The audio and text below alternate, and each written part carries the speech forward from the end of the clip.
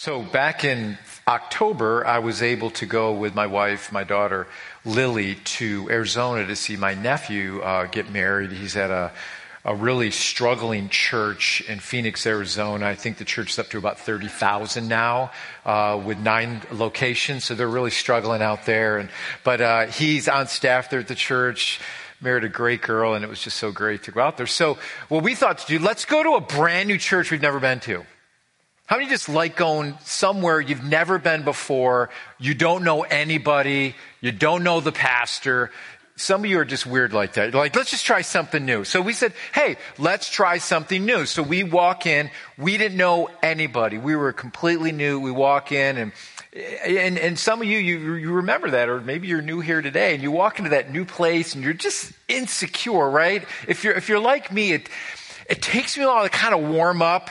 You know, you don't know what to expect. You don't know what this church is like, you know. So we walk in and people walk in and then they walk right up to us and say, oh, are you new here? And I go, is it that obvious? Is it that obvious that we are new? So we walked in and all of a sudden we get in there, they just yell out, we've got newbies here. Like they totally embarrassed. No, I'm just teasing. They didn't do that. But they gave us a bulletin. Their greeters did great. So as a pastor, I'm checking out everything they do. Like, okay, how did they greet us? Okay, they did a pretty good job there, right? Did we find a place to sit? Okay, were people nice to us? And, so everything went great. But it's just that insecurity of being in a new place that you're not familiar with. My daughter Lily, speaking of her, is learning to drive. Let's stop and pray right now. Father God, help me. And she got a permit last year. And so she's learning to drive. She's a new driver. She's a newbie. She's a new driver. So I just want to warn you now, just stay off the sidewalks and you'll be okay. But she's taking driver's ed and she's doing pretty good. And she wants to eventually get her license. She keeps bugging me to get her driver's test scheduled. It's never going to happen. So, no, she's doing good. And we're going to definitely schedule that. Here's the thing. How many of you know when you're new to something, you have a more heightened sense of awareness. You're more self-conscious. You want to do the right things. You're just conscious of it. And then when you become more familiar with something, and the more you do something, you get used to it. And when something like that happens, we can tend to let our guard down. And when we let our guard down, what can begin to happen is we stop growing. And here's the danger within Christianity. The danger is, even with our relationship with Jesus, when you start that relationship with Jesus, sometimes it's fresh, and some of you may think back that maybe some of you have just begun your faith walk with Jesus and it's exciting and everything's great. And remember when you start going to the church, it's like everything is great and wonderful. And when you start driving, everything is great and wonderful until you realize there's nutty drivers out there. And, then you go to a church long and you're like, well, this church isn't as perfect as I thought it was. Or maybe you get married and everything's wonderful, right? And you're infatuated. And all of a sudden, the longer you get married, you're like, man, you leave your socks on the floor a lot, right? You leave the toilet seat up all the time. What is going on here? And it's all of a sudden this veneer, this facade kind of goes off and you're like, this isn't as great as I thought. Here's the danger. Here's the danger we can run into. And this is why we're starting this series called I'm New Here. What we're going to be doing is we're going to be going through line by line on Romans chapter 8. I love the book of Romans, but Romans chapter 8 has to be one of my ultimate favorite chapters in the Bible. And what Paul does is the Apostle Paul wrote the book of Romans, and he's writing them to Christians who are struggling with each other. They're struggling with the do's and don'ts. Many of them are new to Christianity. There is this growing church in Rome that Paul writes this letter to, and he's trying to instruct them and encourage them to keep growing in their walk with the Lord and not get comfortable with each other, not get caught up in these rules and regulations that will tank or shipwreck their faith with the Lord. And what you're going to see, especially through chapter 8, is the Apostle Paul talks a lot about freedom in the Holy Spirit. And I think what can happen is, it's like when you don't put water in your cereal bowl and you leave it overnight. It gets crusty, doesn't it? And you can't scrape it off, especially if you're like me and you like Cocoa Pebbles. You just can't scrape it off. It's on there and it's like concrete and you got to soak it. What can happen in our Christian life is we can just become crusty. We can get used to going through the same things. I go to the same church, I read my Bible every day, I do this thing. And what can happen is we can lose the vitality of the Holy Spirit breathing new life into us. Do you realize that God desires us to have a vibrant walk with him every single day? But the thing that has to occur in our life is that we need a fresh breath of the Holy Spirit consistently in our lives, or we can fall into this mundaneness and crustiness that isn't what God desires for us. So what Paul does in Romans chapter 8 is he breathes life into these Christians, saying, this is how you do it.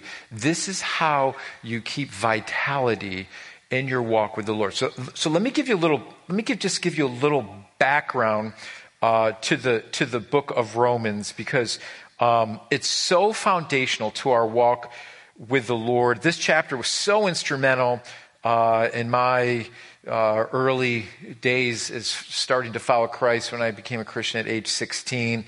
It helps us battle with our selfishness. It gives us hope over the guilt of our past, and that's what we're going to talk about today. It will show us how to have peace in the midst of trials. And what Paul says, and what he's going to encourage his listeners and for us here today, is that as we grow in the Lord, we begin to exchange things. We used to think this way, but now we think this way. And hopefully you can look back a year ago in your walk with the Lord, maybe 2 years ago, and hopefully you can see growth and you can see progress and depth in your walk with the Lord. So whether you're new to Christianity or have been a follower for Jesus for a long time, I believe Romans 8 is going to be beneficial for all of us. So Paul, he writes this letter while he's in Corinth, in Greece. He writes this during his third missionary journey. And Paul hoped to travel to Rome and then eventually to Spain. And we know he does eventually get there, but eventually in his travels, we see his longing to just continue to spread the gospel. So he writes this letter while he's in Corinth, and it's during the time that Rome is just a large city. It's about 1 million people live there. They have this advanced aqueduct system, huge sewer system. It's just a growing, very, very large city. So within the city, you have this group of both Gentile and Jewish Christians that are living there. And there's a little problem with them kind of getting along and going back to some works and the law, and Paul's trying to address these things. And he addresses them, and he addresses this growing church in Rome, and he writes this letter to them. And in this letter, he addresses some issues the church was facing. And one thing that they were facing is whether or not Gentile Christians, and basically Gentile Christian is someone who's not Jewish, a Gentile Christian, should they be following the traditions that the Jews are following? And one of these traditions would be found in the Old Testament law, especially should we observe these dietary laws. And so in the Old Testament, the Jews were to follow some of these dietary laws. And basically there was you couldn't eat bacon, no sausage, no lobsters. And I'm like, no way. I mean, I don't want to sign up then, And so they're kind of like, what do we do with some of these things? And so Paul kind of addresses these things. And so Paul writes to them to discuss the foundation of their salvation is not to let the law, the do's and the don'ts, to become mixed in with their salvation by faith in Christ. And we'll dig into that in just a moment. See, the gospel message, Paul is saying, should unite us in Christ and not actually divide us. And they were allowing these secondary issues to actually divide them. And so what Paul does, he writes to them and say, listen, don't allow these secondary issues of dietary issues and ceremonial laws to divide you in Christ. In fact, in Christ and your faith in Christ, it should be unifying the church to go forward in power. And so there's this struggle about what they should and shouldn't do as followers in Christ as it pertained to the Old Testament law. And this is where we can get tripped up many times, even in Christianity, we get tripped up on these secondary issues. And we understand as we read through the Word of God, there's these essential issues that lead us to a salvation in Christ Jesus. That's his virgin birth, and inerrancy of Scripture, that Jesus is God. These are, we would call these closed-fisted doctrines. These are things that you don't want to mess with, otherwise they will mess up your salvation and your faith in Christ Jesus. We believe in faith alone, through God's grace alone, that you're saved. It's not by your works, as Paul says in Ephesians chapter 2. But what begins to happen is we begin to take these other things, these dietary laws, and say, well, you have to do these things. And in order to be a follower of Jesus, you have to do these things.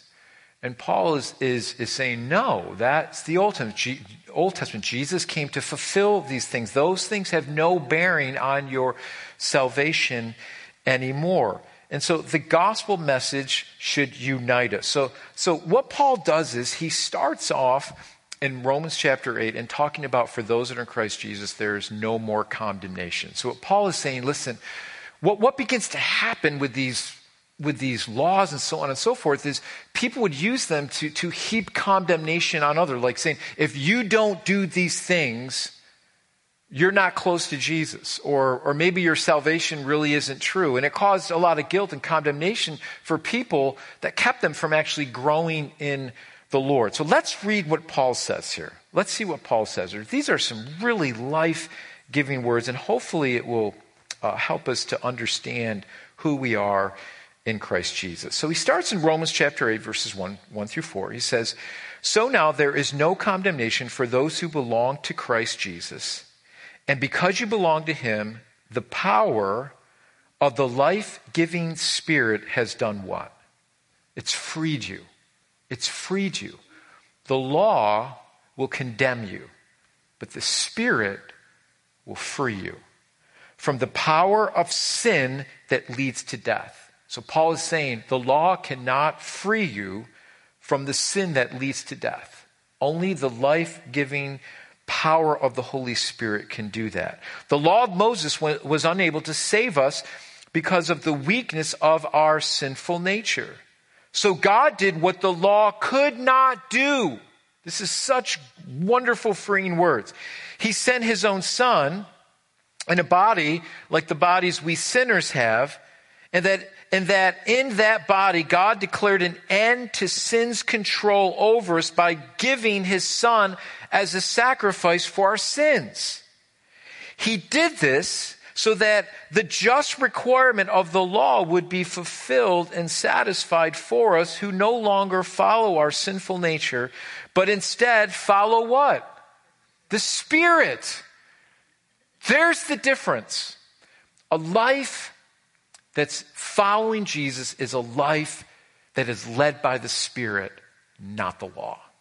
And so this is what Paul drills down on. So what Paul starts saying is this. He starts by saying, he says, so now there is no condemnation. So what Paul is doing is he's actually referring back to what he was previously writing in the previous chapter in chapter 7. So I want to bring this out because this will help bring more light on chapter 8.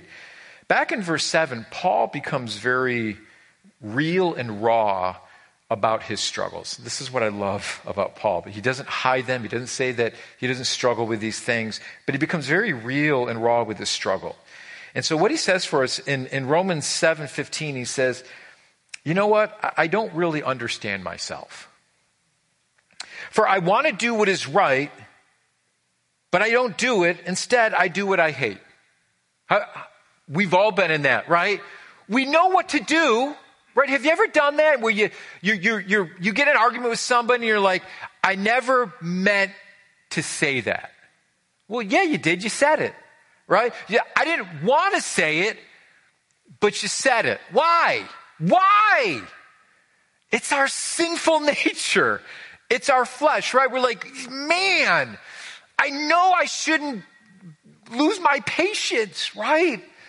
I know I shouldn't get upset about this, but then we do, and we're like, why did I? And then what happens? You feel what? Guilty. And then somebody reminds you of your guilt. You call yourself a Christian. Let me show you some passages in the Word of God to speak to your heart, mister. Right? And then you just feel like, okay, I'm just the worst person in the world, and then there's heaping more guilt. So Paul understands this. He goes on and he says, in verse 21, 25 of Romans 7, he says, I have discovered this principle in life. This is what I've discovered. That when I want to do what is right, I inevitably do what is wrong. I love God. I love God's law with all my heart, meaning I want to do what's right. I know what God requires of me. But there's this other power within me that's at war with my mind. This power makes me a slave to the sin that is still within me. Oh, what a miserable person I am.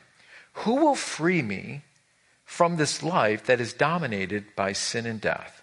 And then Paul exclaims, he doesn't leave us there. He says, thank God. The answer is in a self-help book. The answer is in 1, 2, 3. This is what you do. Where's the answer to our miserable selves? Everybody, let's say it together. Jesus Christ. Okay. He says, Jesus Christ, our Lord. He says, so you see how it is. In my mind, I really do want to obey God's law, but because of my sinful nature, I'm a slave to sin. So we can relate to Paul. We know that we're in a battle. We know that what we should do, but then we don't do it. And it's a struggle that we have in our lives, and it's this battle with our flesh. And so Paul calls it for what it is. How can I overcome the guilt of not doing what is right? How can we live actually holy lives within an unholy world without trying to depend on the law to make me righteous? Because there's no way, because I'm going to feel good about myself one day, and then I'm going to do something wrong the next day, and then there's this cycle of guilt and feeling good about myself, guilt, feeling good about myself, guilt, and it's just this up and down roller coaster ride. And so we all battle with this. We feel at times we do good things, and we hear people compliment us, and we feel good, and we say to ourselves, wow, I guess I'm a pretty good person. You ever, like with your kids, like somebody will say to you, boy, your kids are so polite. It was just a pleasure to have them over our house. I'm like, what kids are you talking about? My kids, right? You're just, you're like, and then you kind of feel like, well, maybe, the day before you're screaming at your kids for something they're not doing. You're like, I'm the worst parent in the world. And then somebody compliments your kids and you're like, they get a note from the teacher like, oh, they did so good on there. You're like, what? So we feel good and then we feel bad because it's this up and down, roller coaster. We come to church, we feel good. I went to church. Man, I went to the early service during daylight savings. Is there something in heaven for that? There's got to be some gold star, some check mark I get. You think, well, I help around the church, and then this happens. You're driving home from church, and the pastor, we speak on patience, and then you get impatient with somebody that's driving too slow in front of you, or somebody that cuts you off, and then your spouse reminds you, didn't you even hear what the pastor talked about? Wasn't he talking about patience? How fast did that stick? That didn't stick, did it, right? And then what happens? More guilt. Or maybe, has this ever happened to you, you're driving to church and you get in a disagreement with your spouse. In the car, driving to church. You have a disagreement. And then you walk in, you got all these friendly greeters. Ruth Brooks is right there saying, praise the Lord, how you doing? And you just got in an argument, right? And you're like, do I put on the fake hallelujah? I'm, hashtag blessed. What do I do here? Do I fake it? We come in and you're just like, you're smiling and you're like, I'm going to tell Ruth Brooks right now what you said to me in the car, right? I'm going to tell him right now. And you're gritting your teeth and you sit, right? And then then you sit there and then the first worship song is all about what you guys argued about in the car. And you're like, oh man, more guilt. Really? God, really? And then you got more guilt. Or maybe it's you have kids and you just get impatient with your kids, and our kids, it was always like the bedtime struggle, right? It was always, and in the summertime our windows would be open and I would hear our kids scream, we want to get into bed, and you'd hear them, upstairs, and I was like, go to bed, And then I forget, and then if I told you once, I told you twice, get in your beds. And I'm thinking, man, I think the neighbors are outside in their back porch. They're probably thinking, is that guy a pastor? Right? He's screaming at his kids, telling them to get to bed. You're going to call the police. What's going on here, And then more guilt, right? We have more and more and more guilt. And then we think to ourselves, what a mess am I? What a mess am I? And this is what Paul is talking about. How do we overcome the guilt of doing good and then messing up? And how do we get off that merry-go-round? And the answer is easy. Do you want the answer? Are you ready? The answer is easy, very easy. Here you go. We can't.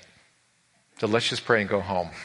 Lord, no, there is an answer. Paul does give us the answer to this, and this is what he says.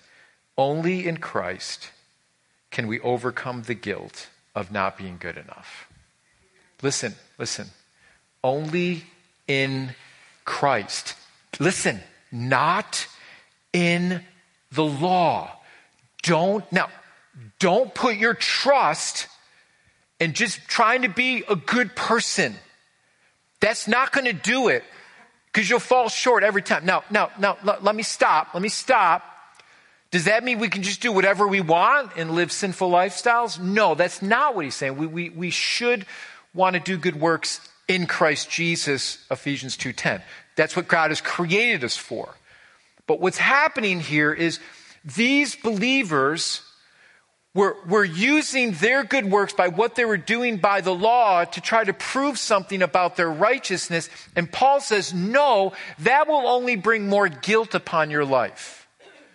Paul says, in Christ Jesus, there's no more condemnation. If you're going to try to find your righteousness through the law, you're going to be on that merry-go-round. You're going to be on that roller coaster of guilt, good, guilt, good, guilt, good, guilt, good, guilt, good. It's not going to work. You can't do it in your own strength. For this reason, we will always make mistakes. We will always make mistakes. Let's just take a deep breath here for a moment. You're not perfect. And I'm not perfect. Can we cut each other a little slack? I'll tell you what, Christians sometimes can be the worst at this. Because we have so much expectations, and when somebody does something that we don't like, the first thing we go to is, right, you call yourself a Christian, right? We're going to make mistakes. We're never going to be as good as we want to be. We will never please everyone.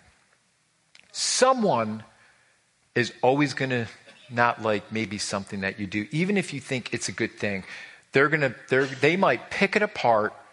They might pick apart your motives, and you're like, well, that wasn't my heart.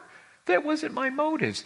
And they may walk away and never try to reconcile that relationship, and you're thinking to yourself, man, I wish that person would have just understood my heart. But they walked away thinking what they want to walk away, and you can't even reconcile it. You know what? There's nothing you can really do about that.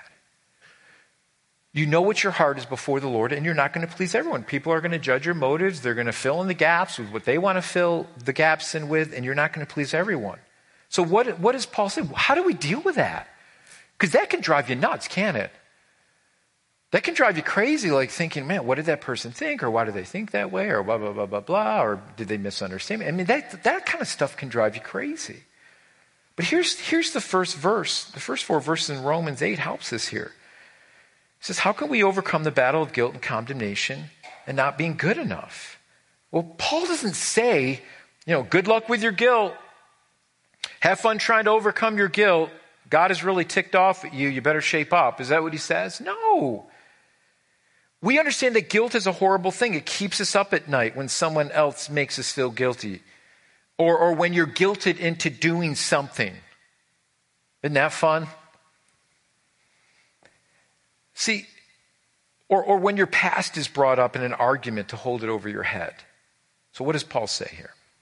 Well, Paul says there's no condemnations for those who are in Christ Jesus. And so the beginning of chapter 8 is like a breath of fresh air.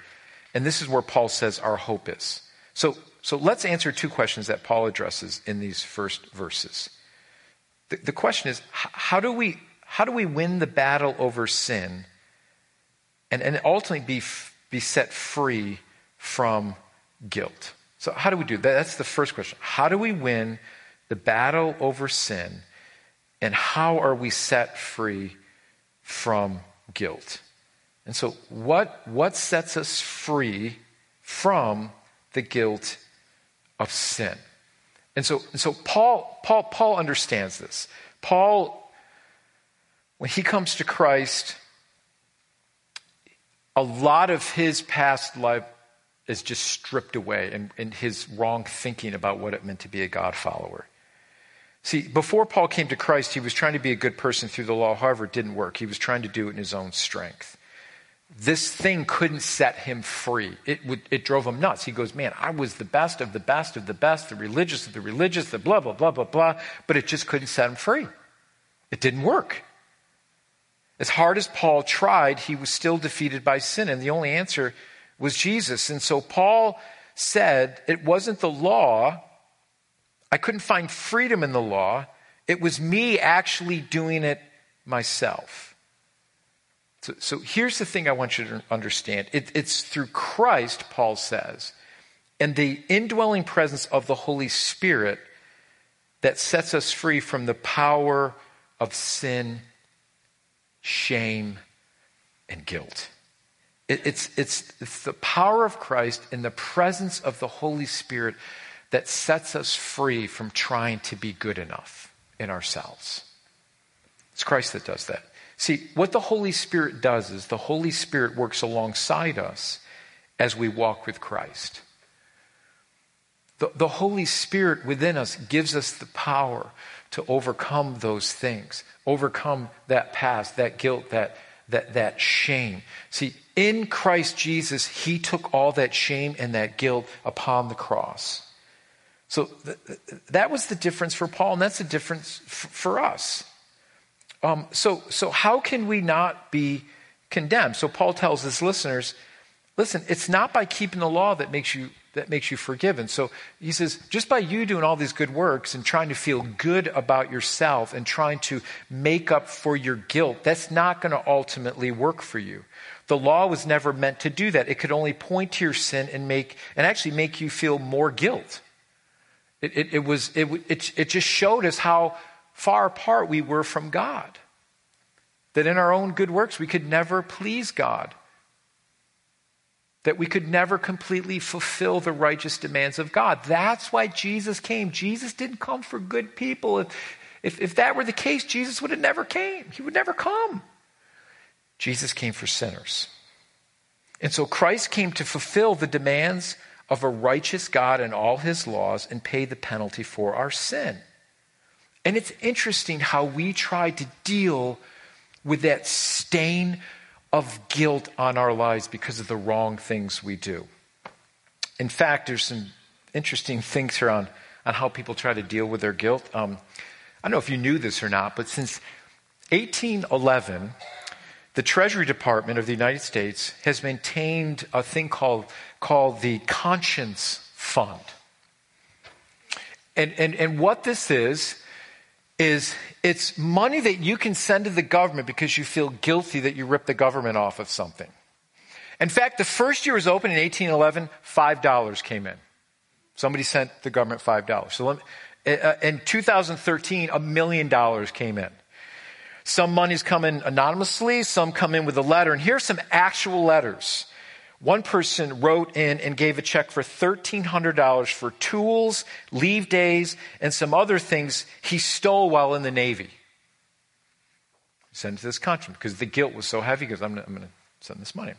One gentleman sent a check into the IRS for $1,000 and with a note. He said, listen, I can't sleep, so here's a check for $1,000. If I still can't sleep, I will send in the rest. There you go. See,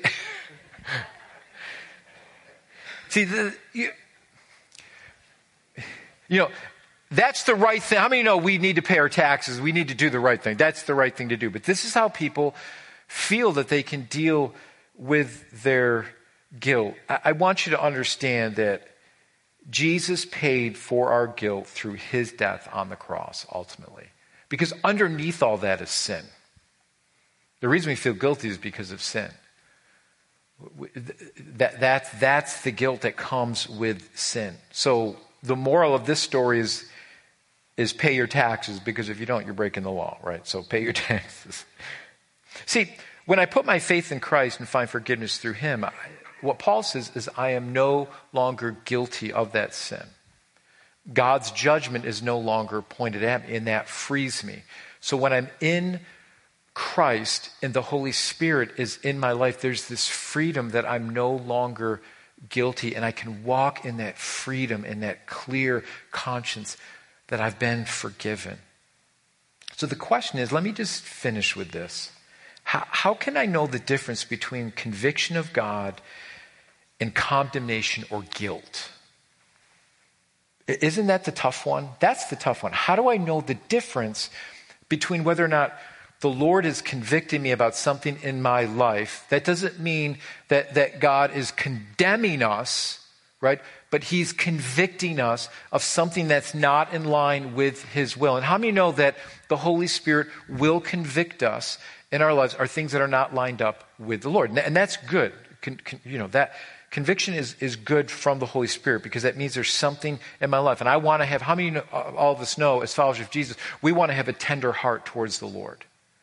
That when I'm reading God's word and something that I'm doing is not lining up with God's word, and we're like, man, I didn't know that was in the Bible. I'm definitely not living that way. And if I claim to be a follower of Jesus and this isn't lining up, God is speaking to my heart. How many know that God wants us to line up because he loves us and he doesn't want to live for us out of alignment of his will? Amen? So let's understand the difference here. Because what Paul is saying, there's no more condemnation or guilt for those who are in Christ. How does that look? How do we know the difference? Because guilt from our past can really trip us up and keep us in bondage. It's like that person from your past that you knew in your BC days, before Christ days, and they come up to you and they say, man, you were wild and you were a partier, and you're a what now? You go to church? Come on. You stop doing all that stuff? Come on, right? You used to, and they bring up the guilt of your past, and then you might be thinking to yourself, which causes doubt. Am I really different? Can I know the difference from my guilt in my past from the conviction of God? So let me give you a couple things here. Always remember this, that when conviction comes from God, it will always lead you closer to him. Always. When there's a conviction from God, he wants to draw you closer to him. And how that happens is through confession. And see, guilt will always, always lead you away from God. See, God doesn't convict your heart so that you will run away from him and hide in your sin. In fact, the conviction of God is to shed light on that sin or that disobedience in your life so that it will draw you closer to him. That's why the Word of God says that if we confess our sins, right, the Lord is faithful and just to forgive us of all our sins and cleanse us from all unrighteousness. Confession is good. Lord, forgive me of this. I know that you love me. You even love me in this state. I know I messed up, but you still love me, and I want to give this to you, and I don't want to remain in this thing because I know it's harming my relationship with you. So it will always draw you closer. Conviction of the Holy Spirit always moves us forward. Guilt will hold you back. Guilt will literally paralyze you. It will keep you from growing. It will keep you from reading maybe the Bible. It will keep you from saying, I don't know if I want to, really go to church today. That guilt will hold you captive, where the conviction of the Holy Spirit will move you forward. Will want you to want more of Jesus and a relationship with him. Understand that guilt will try to hide the offense. Guilt will try to justify the offense. Well, it's not that bad. Other people do it. That's not a good place to be. But conviction from God will seek for his forgiveness. And so let me just give a word for those of you who are still living in your past, still living with shame and guilt over your past failures, that you may be just out of the blue. You're just like, can I be honest with you this morning? You might be worshiping God in a worship song. You have your hands raised and you are just worshiping, and all of a sudden something gets dropped in your mind about your past or your past failures. And all of a sudden it just puts a weight on your spirit. I don't know if that's ever happened to you. Or maybe you're just worshiping the Lord and you're like singing this song. You're like, man, this is so good. And God, you're so good. And blah, blah, blah. And all of a sudden you're reminded of something you did over the past week that wasn't so good. That's guilt. That's the enemy. God says, listen, I know what you did. I know your past. And guess what? I still received you. I still loved you. I still want to forgive you and heal you. But you got to come to me. Don't justify your guilt. Don't hide your past. I know it. It's all right. Just confess it to me. And I'm going to heal you of it. And in me, I'm not going to hold that over your head any longer. Maybe somebody else will. The enemy definitely will. But I won't. As far as the east is from the west, so have I moved your transgressions from you.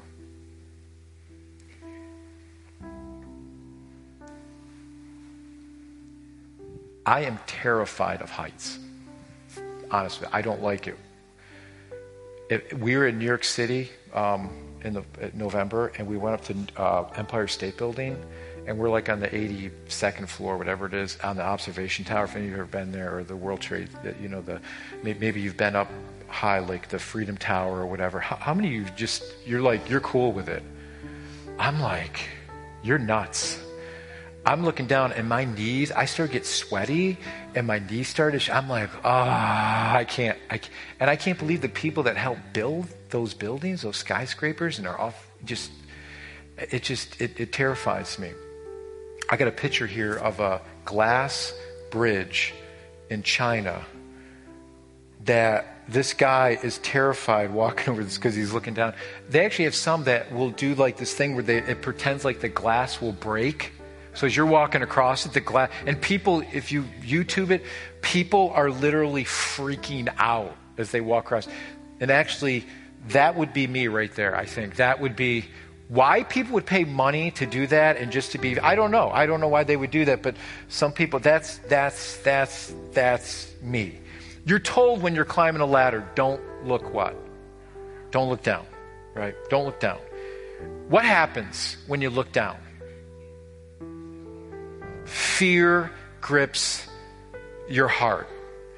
Guilt, listen, best thing you're going to hear all day. Guilt will cause you to look down and to look back. Because what guilt does, it grips your heart with fear and it keeps you moving forward in who you are in Christ Jesus. Even in our unrighteous state, like Paul says, I can still move forward in Christ Jesus because in him I'm not condemned. Yes, I'm going to make mistakes, but I can find forgiveness in Christ Jesus. Yes, I can't please everybody, but in Christ Jesus there is no condemnation. Guilt will freeze you just like that man on that glass bridge. It will grip your heart with fear. I love these words of Paul. We're going to finish here. Philippians 3:12-14. Here's what Paul says. The Apostle Paul, who wrote most of the New Testament, the Apostle Paul says this. I love it. He says, I don't mean to say that I've already achieved these things or that I've already reached what? I'm not there. It's a process of sanctification. But, he says, I press on to possess that perfection for which Christ Jesus first possessed me. No, dear brothers and sisters, I've not achieved it. But what does he do? I focus on this one thing, forgetting the past, looking forward to what lies ahead, and I press on to reach the end of the race and receive the heavenly prize for which God, through Christ Jesus, is calling me. I love that. That's encouraging. For some of you that are battling with guilt, for some of you that are battling with your past, I would encourage you that in Christ Jesus to look forward, to press on, to keep moving. Don't look back. Don't look down. It'll grip your heart and it will free you from being the person that Christ desires you to be. Let Christ forgive you, and then let the forgiveness that Christ has poured out into your life. Would you do that for other people? Could you do that? Could you give grace to other people? Could you forgive? That's pressing on. That's pressing on. I'm not going to hold on to this bitterness any longer because I know it's only the poison I'm drinking. That's it. I'm not going to hold on to that. I'm going to move forward. Doesn't justify what anybody did. That's between them and the Lord. But for you, you need to move on. And some of you are stuck today. You're stuck. You're stuck in your past. You're stuck in your guilt. You're stuck. You're stuck in the mud. Christ tells you to move forward and to move on. Let forgiveness flow. Let the forgiveness of God flow into your heart as forgiveness flows out to others. Let Christ move you forward. And you can only do that through the presence and the power of God's Holy Spirit, which gives you the freedom to keep walking forward. Trying to be good will never do that. It won't work. It's only through the power of the Holy Spirit that God gives us that we can find freedom today. So, Father God, as we bow our hearts before you today, I just pray for those that are just struggling today, or for those that are just battling with their past, God. I thank you for these life-giving words that we have seen in your word today. I pray for those that just have heavy hearts today, that feel like they're not good enough. Lord, I pray that you would break those chains of their past, that they would find themselves in you, Christ Jesus, and that, God, you would just give us a fresh filling of your Holy Spirit, a renewal, a new sense of who we are in Jesus. That yes, we've disobeyed you. Yes, we've fallen short of you, but I thank you that there's forgiveness in Christ, not because of what I've done, but because of what Christ has already done and accomplished for us. Help us to find ourselves in Jesus today. Help us to pursue Jesus today. Help us to find our forgiveness in Jesus today. So we just lay our hearts before you today. Help us to be gracious to each other. Help us to be forgiving. Just as you have forgiven us, may we forgive others. So we thank you, Jesus, for loving us and loving us in all our messiness, all our dysfunction. Thank you for loving us and using us for your glory. May that humble us as we strive to walk closer to you, Jesus. For we ask all these things in Jesus' precious name. In Jesus' precious name. Amen.